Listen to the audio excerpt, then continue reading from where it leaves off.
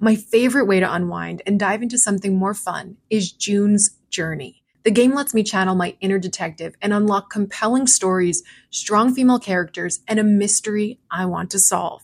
If you like true crime podcasts, it's the perfect game to play along while you listen. The Hidden Object Mystery Game will put your detective skills to the test in the roaring 1920s.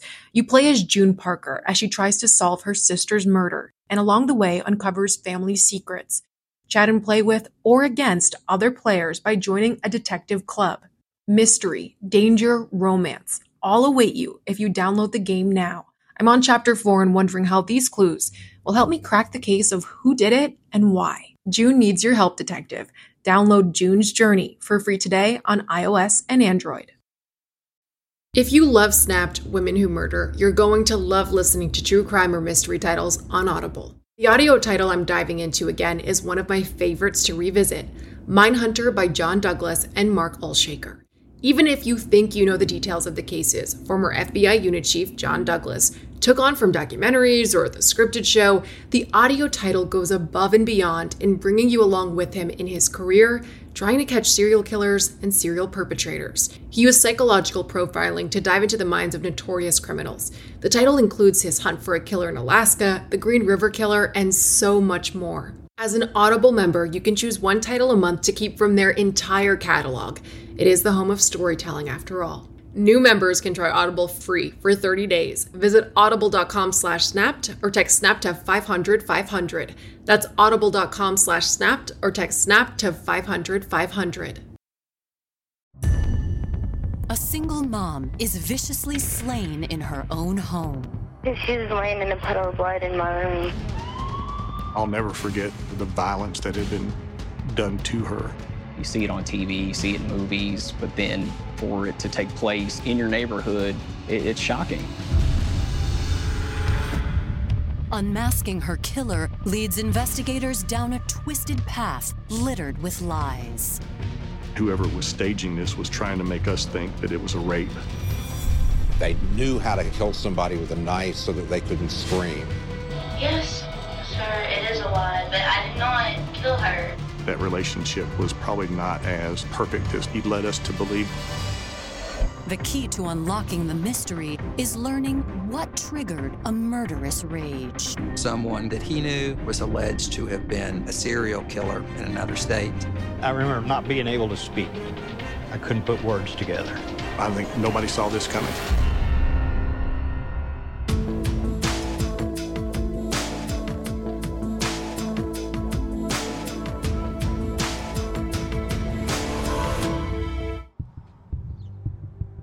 June 6, 2002, Georgetown, Kentucky. Just after noon on a warm summer day, 911 dispatchers log an unusual call. 911, where is your emergency? I'm at North Colonial Heights Drive. What's the problem, ma'am? Either my mom killed herself or somebody came and murdered her. So what makes you think that she's dead? Well, because she was laying in a puddle of blood in my room. Okay, how old are you, ma'am? 17. Okay, and what's your name? Stephanie. I was pulling out of my neighborhood, or I heard the call come out about a possible body at North Colonial Heights Drive, which kind of shocked me because that's the same neighborhood I lived in at the time. So I immediately turned around and I responded. Georgetown police officers are the first to the scene.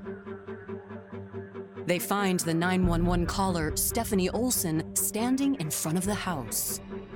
What's going on? Somebody killed her, or she killed herself. I don't know. I don't even want to go. Is it your mom or? It's my mom. I got there right after Officer Payne got there. There was a white female in the driveway he was talking to. Go all the way upstairs and then go to your left. Just stay right there. First responders enter the house and make their way upstairs to Stephanie's bedroom.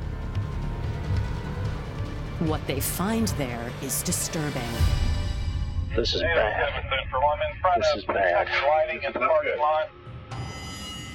I got to the top of the steps and I turned to my left and I looked into the bedroom. I saw the partially nude body of a white female. She is naked with the exception of a pajama top, which is unbuttoned at the top, exposing her. There is a tremendous amount of blood around her. I knew right away that this was a homicide. 41-year-old Diane Snellen lies in a pool of blood covered in stab wounds. I'll never forget the violence that had been done to her and upon her. That was just chilling.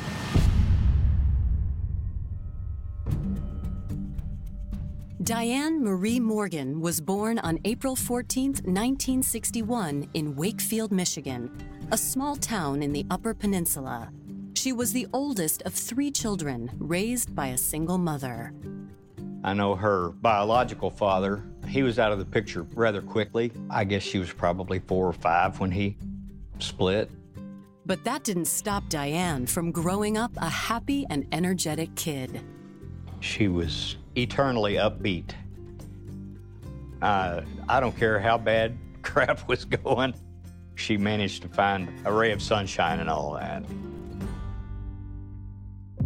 By the time she graduated high school, Diane already knew what she wanted out of life. She wanted a family. I know she wanted kids. I think she just, had the childhood vision of the little white house with the picket fence, and I think that was her dream. At just 20 years old, Diane married 22-year-old Stephen Olson and moved to his hometown of Sheridan, Wyoming. The couple wasted no time building the family Diane had always dreamed of. They had a boy, Stephen Jr., in 1982, and 2 years later, a girl named Stephanie. Stephanie was a sweet kid, a loving kid. She loved attention. She was bubbly, she was nice. People always got along with her. 3 years later, Stephen's new job forced a cross-country move to Versailles, Kentucky. The new town and the pressures of family life took a toll on the marriage. It wasn't a great relationship. She was emotionally upset a lot. In the wake of her divorce, Diane got custody of both kids. Now on her own, Diane took a job on the assembly line at a new Toyota plant in Georgetown, 20 miles away. Georgetown was just a small, sleepy town. It was close to Lexington. It's a great place to raise a family. With Diane's focus being mostly on work and her 2 kids, the attractive single mother made the most of life in Georgetown. Diane was very gregarious and basically didn't know a stranger, loved to dance, loved to get out. A coworker, 35-year-old Danny Snellen, was a kindred spirit. Even on her worst day, she had that magnificent smile. Her outlook and attitude was just absolutely endearing, and I couldn't get enough of it. After a whirlwind courtship, Diane and Danny wed on New Year's Eve, 1991.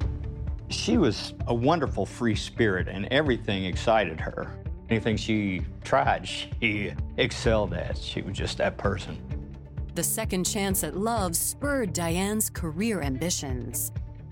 Her dream becoming successful within her workplace. She was the hardest working gal I ever knew. She, to a fault. That business demands a lot of your time. And being as driven as Diane was, she was just that person, that go-to person.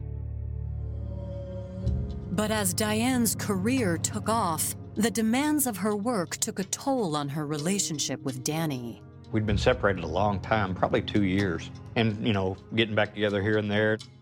In 1999, after 8 years of marriage, they divorced. At that point, Diane's oldest child had moved out, and it was just Stephanie and Diane in the house. Stephanie was very well taken care of. She had anything and everything she ever wanted or needed. And Diane, her first concern was Stephanie. In August of 2001, 16-year-old Stephanie met her first love. 18-year-old David Dressman. I was friends with David. David seemed very sweet. He was just a nice kid. He was always holding the door for somebody, asking what can I do to help? He was always just well-spoken and quiet. They seemed very close. They were happy together, and they wanted very much to be together. The following year, Stephanie graduated high school a year early. Her mom had a graduation party for her and made a big to-do about it. She was a very caring lady.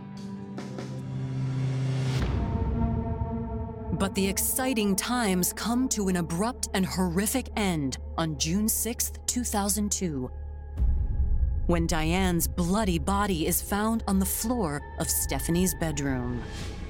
I didn't want to contaminate the scene anymore, so we backed out of the house, and then I called for more detectives to come assist. Coming up, close analysis of the scene reveals the killer's state of mind. It was obvious that whoever had murdered Diane Snelling was in a rage. And the Georgetown community goes on high alert. People were out on the front porches watching, wanting to know what was going on. I thought, what just happened? Where the hell am I?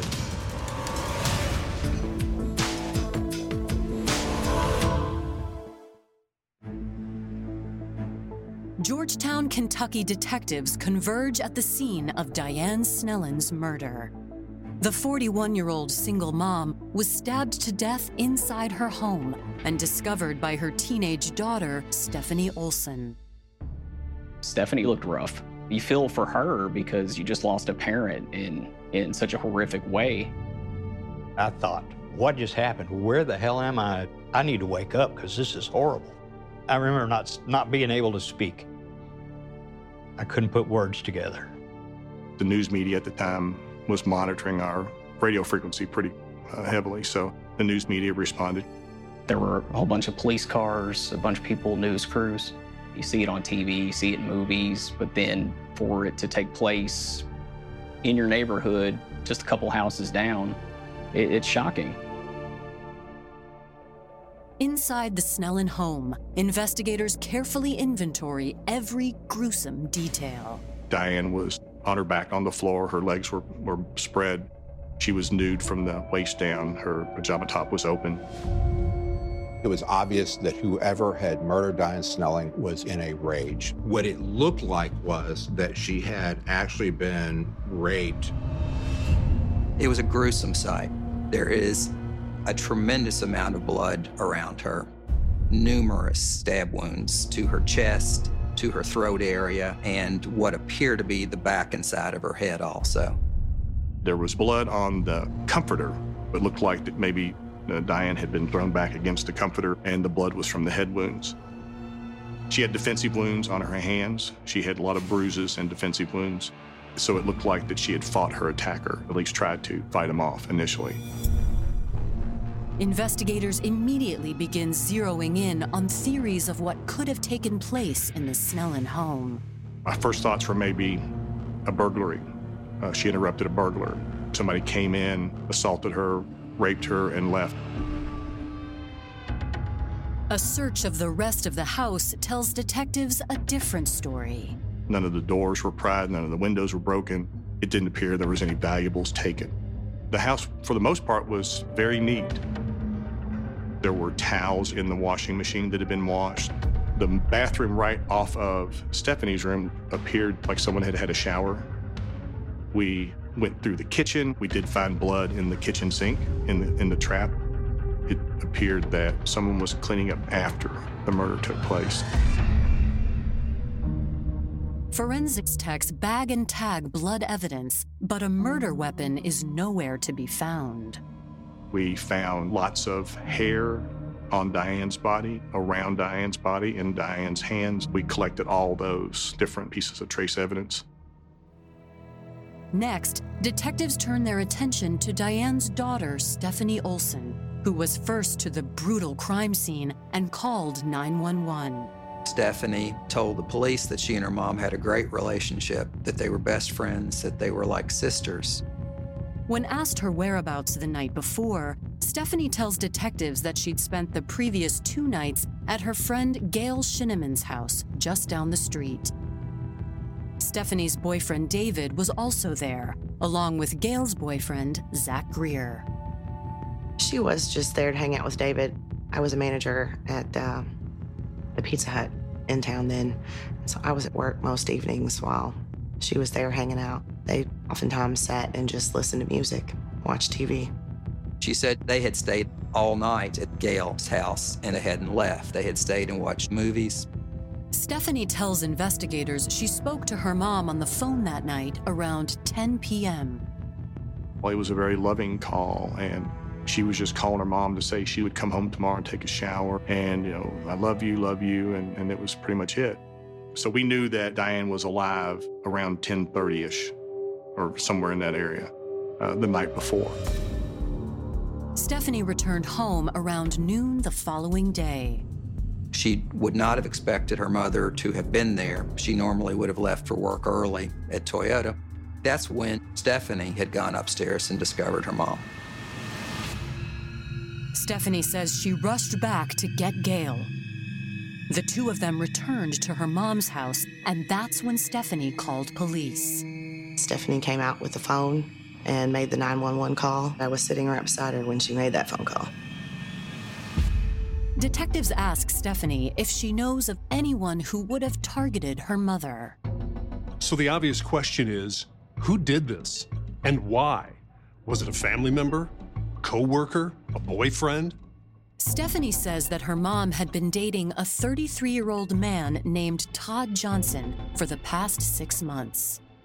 There was a riding club that Toyota had sponsored. It was just a group of Toyota employees that would go out with their motorcycles and ride on the weekends and do things together. And they had met as part of that group.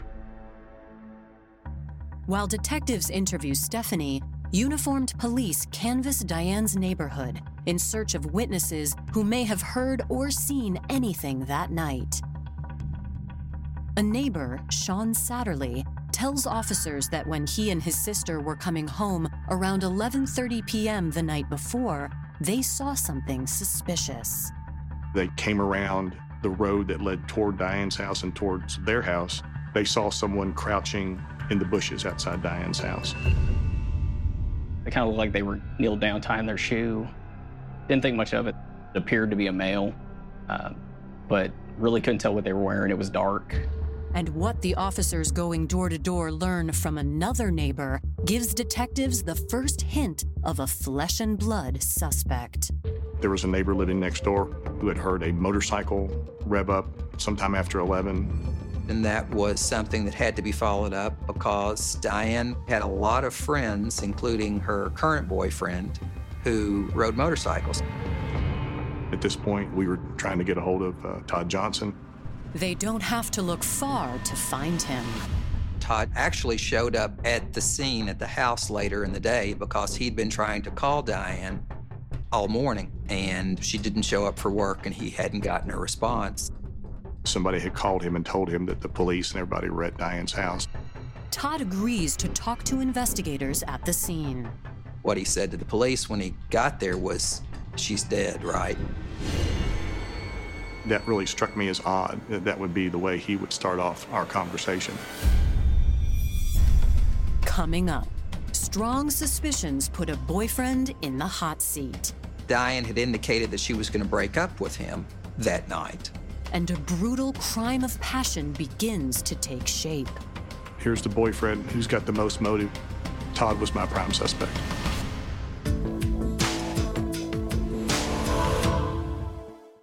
Jewelry isn't a gift you give just once. It's a way to remind your loved one of a beautiful moment every time they see it. Blue Nile can help you find the gift that says how you feel and says it beautifully, with expert guidance and a wide assortment of jewelry of the highest quality at the best price. Go to BlueNile.com and experience the convenience of shopping Blue Nile, the original online jeweler since 1999. That's BlueNile.com to find the perfect jewelry gift for any occasion. BlueNile.com.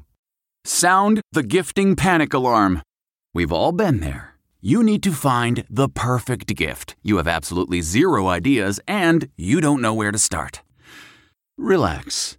Now you can use gift mode on Etsy. Gift mode takes the stress out of gifting, so you can find the perfect item for anyone and any occasion. Just answer a few short questions about who you're shopping for and what they like, and gift mode gives you curated gift ideas based on hundreds of personas.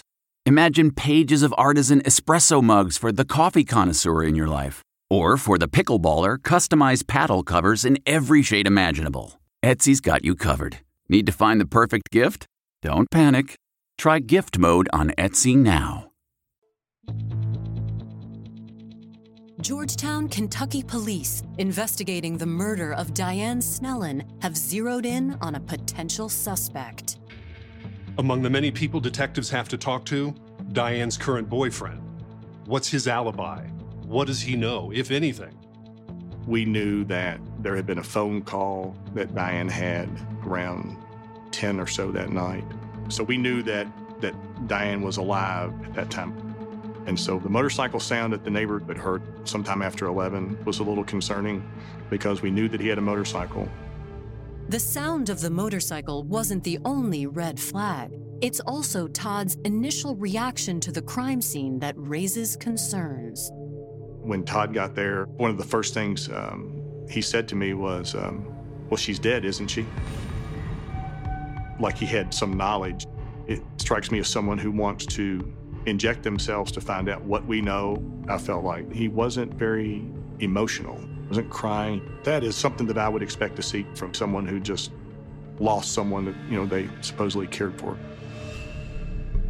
Todd says he finished work at 5 o'clock the previous evening and went straight home. He spoke with Diane on the phone around 9 p.m. before getting in bed around 10:30. He was on the internet researching motorcycle parts and looking online.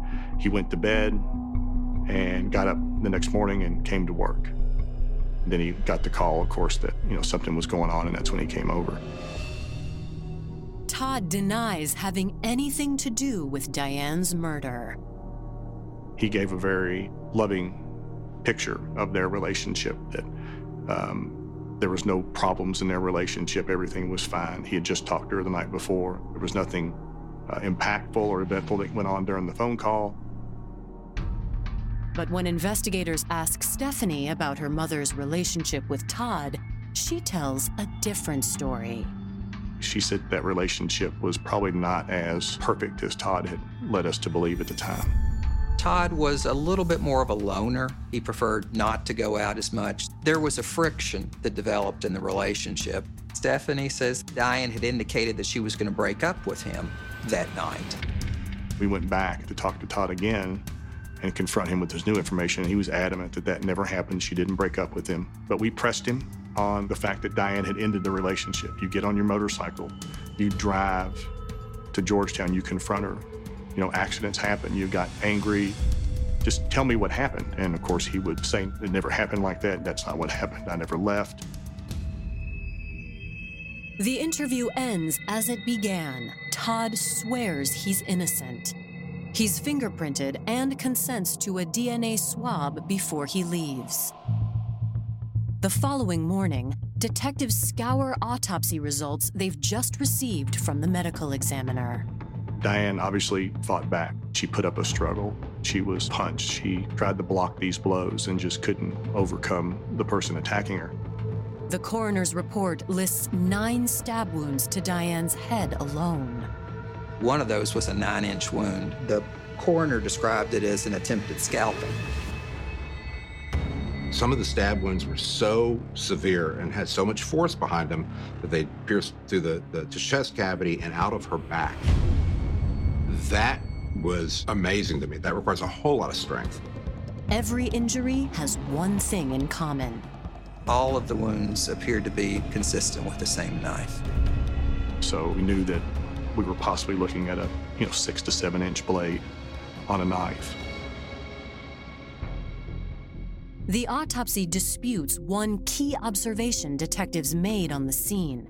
Despite gruesome appearances to the contrary, Diane had not been sexually assaulted. We started to kind of put it together that whoever did this is wanting us to think that this is a rape and a murder. There was such force behind these stab wounds that it was going through her body. It was a very up-close, personal crime. It was most likely someone Diane knew. Todd was my prime suspect. I thought, here's the boyfriend who's got the most motive. Investigators look into Todd's alibi. He indicated that he and Diane had been on the phone that night, so we got the phone records there to confirm that. The phone records corroborate Todd's story about his call with Diane. But what about the rest of his alibi? He also indicated that he had been online trying to get some new plans for some modifications on a motorcycle that he had. We were able to verify through his internet provider. You could see his log-off, log-on times. With Todd's story checking out, detectives go one step further. We had him submit to a polygraph, which he passed. So we know that through the records, what Todd's telling us is true.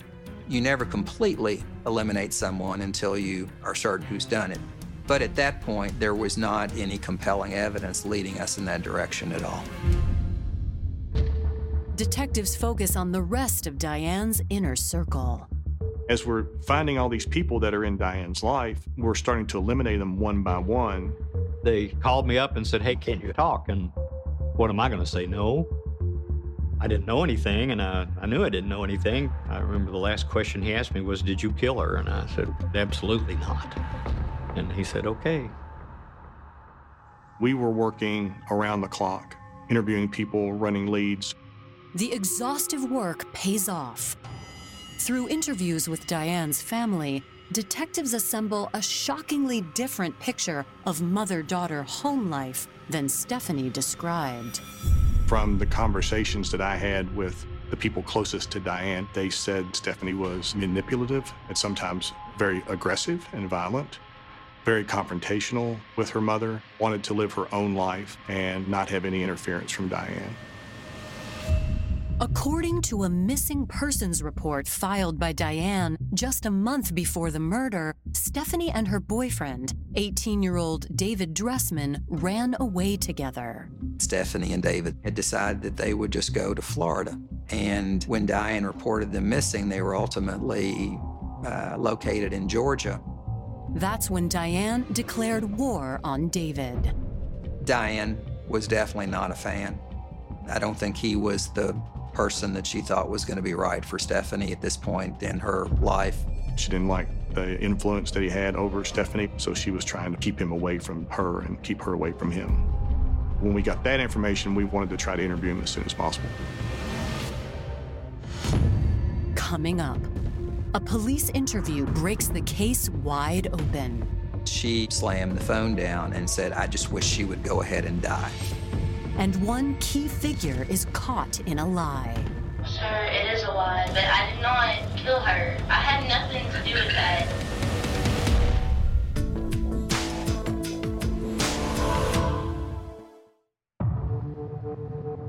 In the 24 hours since Diane Snellen's murder, Georgetown, Kentucky police have shifted their focus to David Dressman, the boyfriend of Diane's 17-year-old daughter, Stephanie.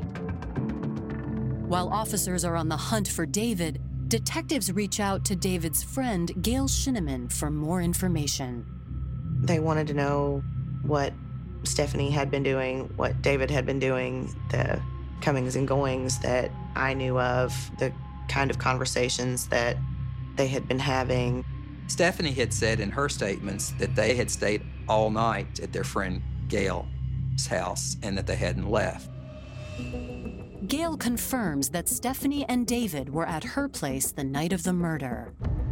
But she says the teenagers actually left and returned several times. I was at work until between midnight and 1 a.m., and when I got home, they were not at my house. Gail's boyfriend, Zach, told her that Stephanie and David left around 10:30 p.m. Gail learned Stephanie and her mom had had a knockdown, drag-out fight on the phone earlier that evening, evidently about Stephanie wanting to move out. She had not yet reached 18 years of age, so Diane would not allow Stephanie to move out, and that's where their problems lie. It appeared that Diane was ordering Stephanie to come home, that she was not going to be spending the night away again tonight. According to Zach, Stephanie slammed the phone down and said, "I just wish she would go ahead and die." Not long after that, Stephanie and David leave. Once Gail returned from work, she and Zach stayed up watching movies together until Stephanie and David returned around 2 a.m. They don't tell them where they've been, and they stay there till approximately 3 o'clock, and then they head out again without any explanation as to where they're headed. And the next thing that Gail remembers is that Zach has to get up because they're pounding on the door later to get in. And her best guess at that time is 4 o'clock. Later that morning, Stephanie woke Gail up with the terrible news. Stephanie comes into my room and is kicking the end of my bed to wake me up. And she says to me, "I think my mom has tried to commit suicide. She's in the floor and she won't get up. Can you come help me?" Gail, David, and Stephanie actually went to the house. It wasn't until Gail's statement that we started realizing that David was there. Gail says that David was visibly upset and wanted to leave, so she took him back to her apartment while Stephanie waited for police. For David to leave, I think that's pretty telling. Gail has no reason to lie about that at all. Gail says she then returned to the scene to comfort Stephanie. It was just strange. That is by far one of the strangest experiences that I've ever had to witness and go through in my life. An interview with Gail's boyfriend, Zach, confirms everything that Gail said. We start to realize that the only person that's not telling us everything is Stephanie. On June 7th, more than 24 hours after the murder, detectives bring David Dressman and Stephanie Olson to the station for questioning. When detectives speak with David, he says that their comings and goings that night were no big deal. He said they left, went to Lexington to go buy some weed from a friend of his. They came back, they left again to go have sex. They came back, and then he said that she got up at some point and left and went to go home and take a shower. That's all he knew. David says the reason Stephanie kept quiet about him being there was that she feared they'd be busted for weed. In another room, detectives confront Stephanie. When I ask you where you were specifically, if you ever left the apartment and you sit there with a straight face, in all seriousness, and tell me no. And you don't see that as a lie? Yes, sir, it is a lie, but I did not kill her. I had nothing to do with that. She just didn't seem to hesitate at all to lie, to cover up, and even when confronted with lie after lie, she didn't bat an eye. It doesn't matter what you say to me. I know I had nothing to do with this. Detectives collect DNA swabs from both teens and release the couple to family members while the lab processes the evidence. Stephanie was a juvenile, and she was placed with her brother and his family. David ended up moving back home with his parents up in northern Kentucky.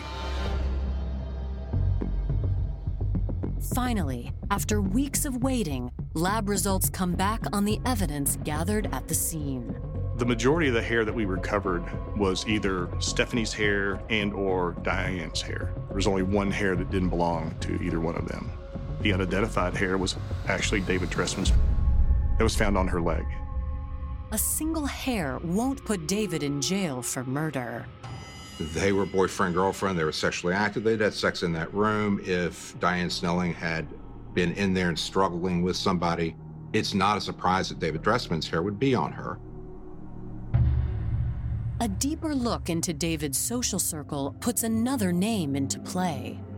As we were interviewing people, we started finding out about an incident a few months prior.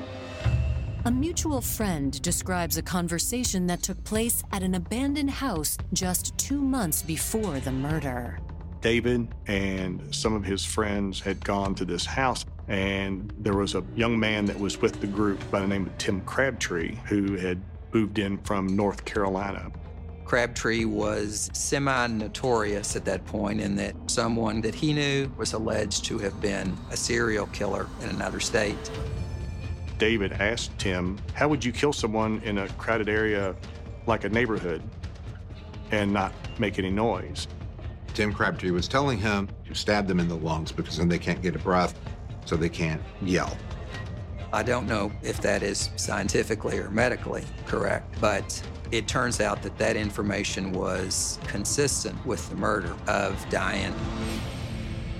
Police immediately pick up 23-year-old Tim Crabtree. He was very confrontational. He was very non-responsive. He didn't know nothing about nothing. With nothing to hold him on, detectives have no choice but to let Tim go. At that point, for a few months, we were working around the clock, meeting with the FBI to try to get a profile, try to get some hints or leads of something we may have overlooked. 3 months after the murder, in September 2002, Tim Crabtree is arrested for theft and check fraud, which leads to the first big break in the case. Tim's cellmate comes forward with some shocking information. He says Tim confessed that he and David were involved in Diane's murder. Tim admits to a cellmate that he was there. He does not admit that he took part in the stabbing. One of the things that he said, that he almost got caught because when he was standing out in front of the house, a car came by and he went to go hide in the bushes. The account matches what neighbors described seeing on the night of the murder. That information had never been made public, so there was no way that anybody would have known that unless they had actually been there. The most disturbing thing Tim told his cellmate was about the person behind the crime. He says that Stephanie is aware of it and that she had been involved in the planning of it. Once we had that, along with the DNA test on the hair, the inconsistent statements, we tried to go back at Crabtree with this information. He would never give anything up. I think we were at that point that this was all the evidence we're gonna get. On April 8th, 2003, Georgetown officers arrest David Dressman and Tim Crabtree for the murder of Diane Snellen. As for Stephanie's indictment, she'll have to wait. They can't present Stephanie Olson's case to the grand jury at this point because she was a juvenile at the time. That has to work its way through the juvenile system, which sometimes can take a while. Coming up, a new motive surfaces. She told several people she was going to have a lot of money. And a shocked jury hears what really happened the night of the murder. I could never imagine anybody doing that to their mother.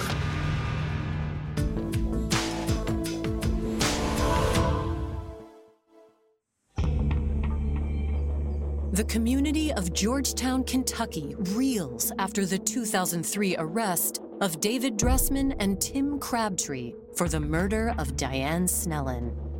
The case is presented by Tom Bell to the Scott County Grand Jury. That results in indictments of both Dressman and Crabtree. Investigators also believe that Diane's daughter Stephanie was in on the killing, but her arrest is delayed. Stephanie's arrest was a little trickier because of the fact that she was a juvenile when the crime occurred. There was a lag time because it had to work its way through juvenile court first and then would have to be presented to grand jury. With Stephanie's arrest looming, police continue to build their case by interviewing friends and family. That's when an additional motive emerges. Stephanie told several people that if her mom was gone, she was going to have a lot of money. She told people that her mom had a big life insurance policy. It was right around $500,000. She had an older brother, so she would have gotten half. On February 12, 2004, officers finally arrest Stephanie. Even though she was an adult at the time, she was still charged as a juvenile because Stephanie was 17 at the time of the murder. She was indicted for conspiracy to murder. 1 month before his trial, Tim Crabtree takes a plea. The best way to get the evidence in was to a lower degree of homicide. He pled guilty to a 6-year sentence. And once he pled and was sentenced, he no longer had a privilege against self-incrimination, and he had to come testify. In May 2005, Stephanie's trial begins. She pleads not guilty to complicity to commit murder. Complicity carries the same penalty as the principal crime. The charge is based on the fact that all of the participants are planning the same outcome. Killing her mom accomplished several goals for her. Number one, she believed she could call her own shots, which means she could be with Dave. Number two, she believed that she would stand to inherit 1/2 of everything that her mom would leave. The prosecution tells the jury what police believe happened the night of June 5th, 2002. After Stephanie hangs up in this angry conversation with her mother, she has been denied what she believes that she deserves, her freedom. Diane would not give her blessing for David and Stephanie to live together. She snapped. She and David at some point pick up Crabtree, and they're going to go confront Diane. Stephanie drove the three of them to her mother's house. Crabtree's outside, keeping watch, while Stephanie goes in the house. Stephanie storms upstairs into her room. Diane follows. Once Diane gets upstairs and Stephanie and her get into an argument, David comes in from behind, and now they've got Diane trapped inside Stephanie's room. The fight ensues. The knife comes out. Prosecutors believe David plunged the knife into Diane while Stephanie held her and urged him on. I think David was going to go along with anything that Stephanie wanted him to do. I think Stephanie was the leader, David was the follower. Once it was over, they staged the scene to look like a sexual assault and washed Diane's blood off themselves. One of them takes a shower. One of them cleans up in the kitchen sink. They dumped the knife in Elkhorn Creek and dropped off Crabtree on their way back to Gales. And next thing you know, Stephanie's taking Gail and David back to the house. And that was the theory that we had come up with, based on everything that we knew. Under oath, Tim Crabtree throws the prosecution for a loop. We were going to rely on getting evidence in based on cross-examining the third co-defendant, Tim Crabtree, but he did not cooperate with us at all. I did not know really what to expect in terms of how a jury was going to react to this. We had what I thought was a superb case of circumstantial evidence. Stephanie's defense argues that investigators had no real physical evidence proving her or David's involvement. My theory has always been that there is an unknown man who murdered Diane Snelling and got by with it. In an unusual move for a murder trial, Stephanie takes the stand in her own defense. The reason we decided that Stephanie should testify is in part to explain how she felt about her mother, what the relationship was, how she had dealt with grief throughout the process. Stephanie's tearful testimony seemed to have an effect on people in the courtroom. It takes the jury more than 8 hours to reach a decision. On May 27, 2005, they find Stephanie Olson guilty. She was shocked. She turned to one of the attorneys, started to cry. Stephanie is sentenced to 25 years in prison. It was a sense of relief. It was 3 years of my career I was glad that the jury saw it the way we saw it. I was glad to get the closure for Diane and her family.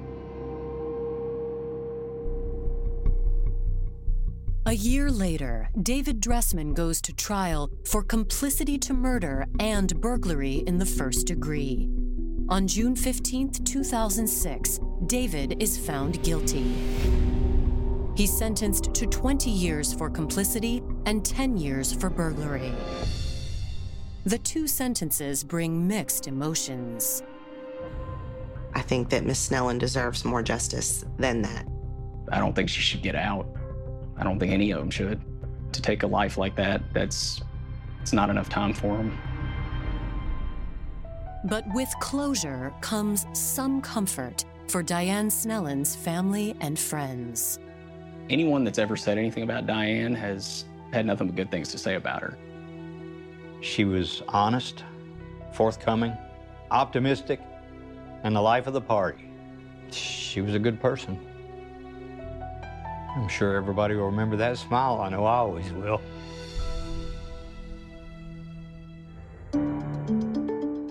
Stephanie Olson is serving her sentence at Kentucky Correctional Institute for Women. She will become eligible for parole on September 9th, 2024, when she's 39 years old. David Dressman became eligible for parole in 2021 and was released from prison. He is currently under supervision at the Eastern Kentucky Correctional Complex for unrelated charges.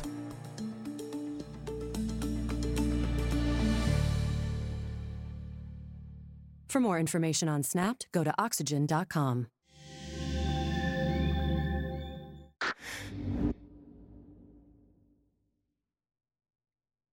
Audible is the destination for thrilling audio entertainment. Allow your imagination to be piqued by stories that are brought to life through captivating sound design, eerie soundscapes, and dynamic performances. As an Audible member, you'll be able to keep your heart rate up month after month because you can choose one title a month to keep from the entire catalog, including the latest bestsellers and new releases. If you're in the mood for a shocking psychological thriller, check out None of This Is True by Lisa Jewell. Embrace brand new exclusive thrillers from best-selling authors who are guaranteed to keep you gripped. New members can try Audible free for 30 days. Visit audible.com/thrill or text thrill to 500-500. That's audible.com/thrill or text thrill to 500-500.